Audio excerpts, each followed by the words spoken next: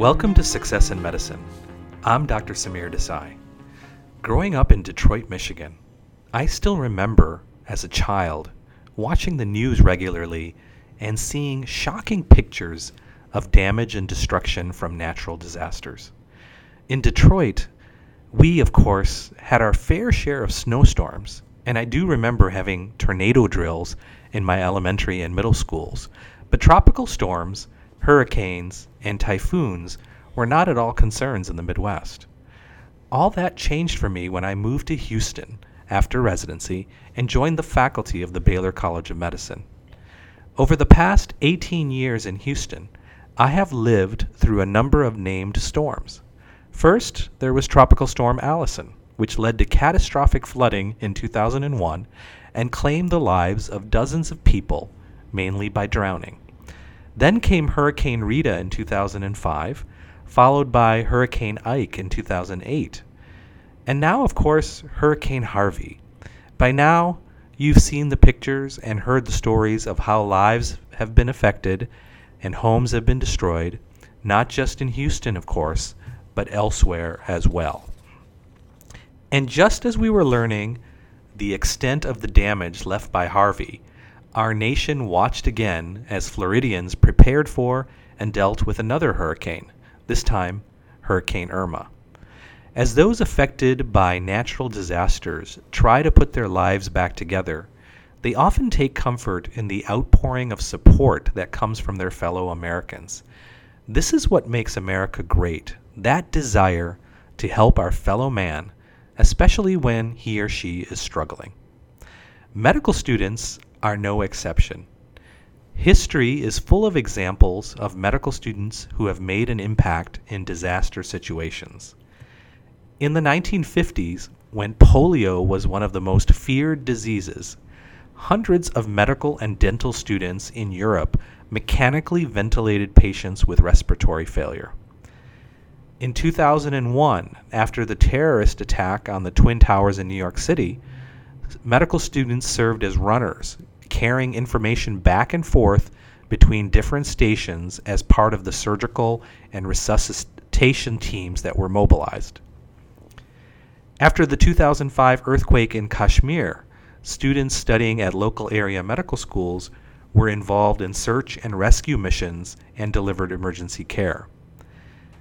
How do today's medical students feel about participating in disaster response?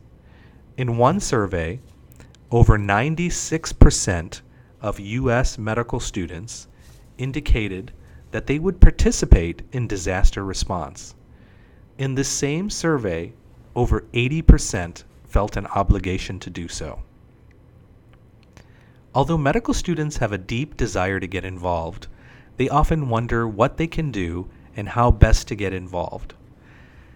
Having helped hundreds of residency applicants from all over the world prepare their residency applications, I've become familiar with the ways in which medical students have made contributions during and following disasters. Let's start by talking about raising money for relief. To give you a great example of what you can do as a medical student, let me take you to the Pacific Northwest. There, in the state of Washington, about 60 miles southeast of Mount Rainier, you will find the Pacific Northwest University of Health Sciences. Within a few days of Hurricane Harvey, student members of the Emergency Medicine Club at Pacific Northwest University sprang into action. Houston native Jenna Cachillo, a second-year osteopathic medical student, felt the need to do whatever she could to provide assistance to her hometown. As one of the vice presidents of the Emergency Medicine Club, she took the lead in organizing a fundraising effort.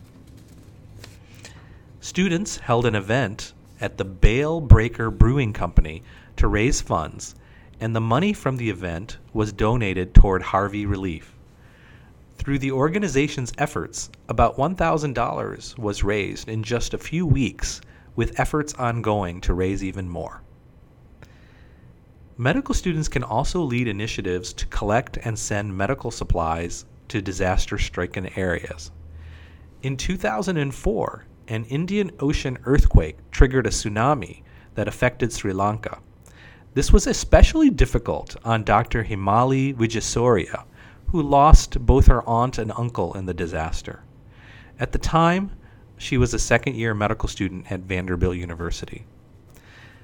Knowing that hospitals in the area would soon be short of medical supplies, she worked diligently to collect supplies and then partnered with Sri Lankan organizations in the U.S.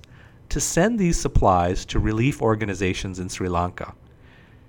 She also collaborated with other Vanderbilt students to collect materials in hospitals that could not be reused and send those materials to hospitals in affected area. Some students seek opportunities to travel to disaster areas and directly impact patients affected by disasters. Are such opportunities available to medical students? The answer is yes. If you're a medical student studying in an area affected by a natural disaster, your proximity to the disaster may allow you to readily get involved. But clinical opportunities are not limited only to local students. Stories abound of medical students who traveled as part of larger teams to deliver emergency care. In 2013, when a typhoon made landfall in the Philippines packing a powerful punch, there was tremendous damage to the area. That typhoon had maximum sustained winds of 195 miles per hour, and it was the strongest tropical cyclone to landfall in recorded history. It left behind in its wake tremendous devastation. 6,000 people died, and another 29,000 were injured, and over 4 million were displaced. Immediately after the typhoon, a group of Hawaii-based physicians traveled to the Philippines to offer aid. With them were 3 medical students from the John A. Burns School of Medicine in Honolulu. These 3 students worked with other volunteers to set up makeshift clinics in churches, warehouses, and gyms. The team examined patients, distributed medications, and performed surgical procedures. If you're interested in doing what these students did, I would encourage you to explore possible opportunities through your medical school Office of Global Health. You should also know that there are hundreds of organizations that provide disaster relief all across the world. As a medical student, you may be able to join one of these teams. For more information on these organizations, visit the Volunteer Opportunities section of the JAMA Career Center or the International Organizations section of the American Medical Association website. Non-governmental organizations that mobilize response teams after disasters often have existing teams in place. Immediately following these disasters, they receive many phone calls from doctors, nurses, and medical students seeking to join these teams. For these organizations, it can take time to process these requests, and that can leave medical students with a strong desire to help, feeling frustrated and disappointed. It's important in these situations to continue to work with these organizations rather than trying to go off on your own to the affected area. Why? Because as eager as you may be, your lack of experience and training can be impediments to the work you want to do. Established non-governmental organizations have in place a system to train volunteers. They also have a support staff to provide the assistance you need while you're there so you can focus on direct patient care. They know how to keep you safe. Remember that crisis areas may have no food, shelter, or services. So you need to know how to take care of yourself in these situations. Do you know how to purify water? How will you store and prepare food when there's no electricity? Remember, you're there to help, but you won't be able to unless you know how to stay safe yourself and, of course, prevent yourself from getting sick. You also have to take stock or inventory of your skills and abilities up to this point as a medical student.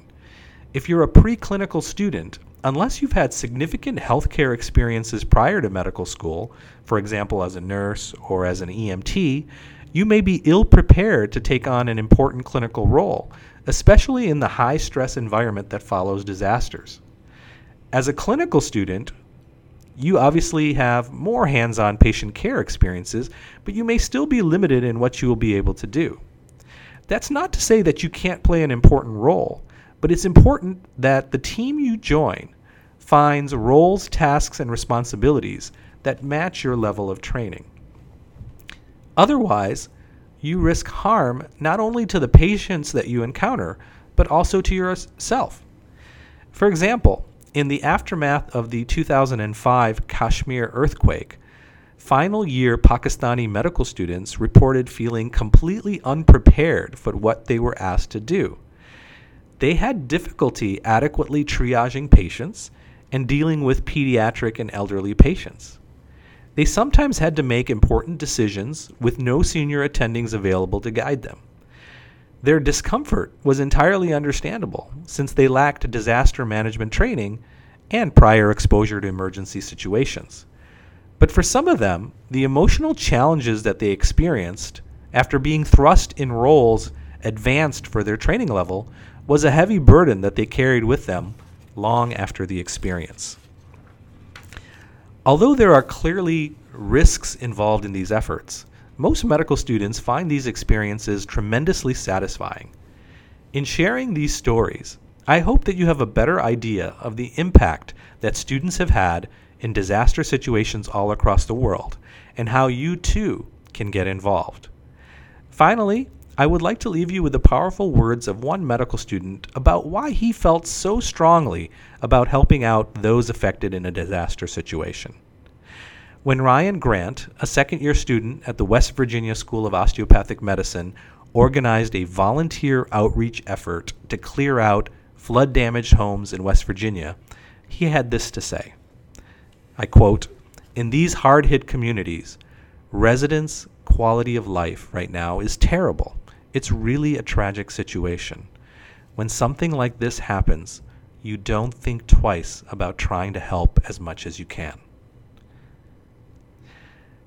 Thank you for joining me for this episode of the Success in Medicine podcast. Until next time, I'm Dr. Samir Desai.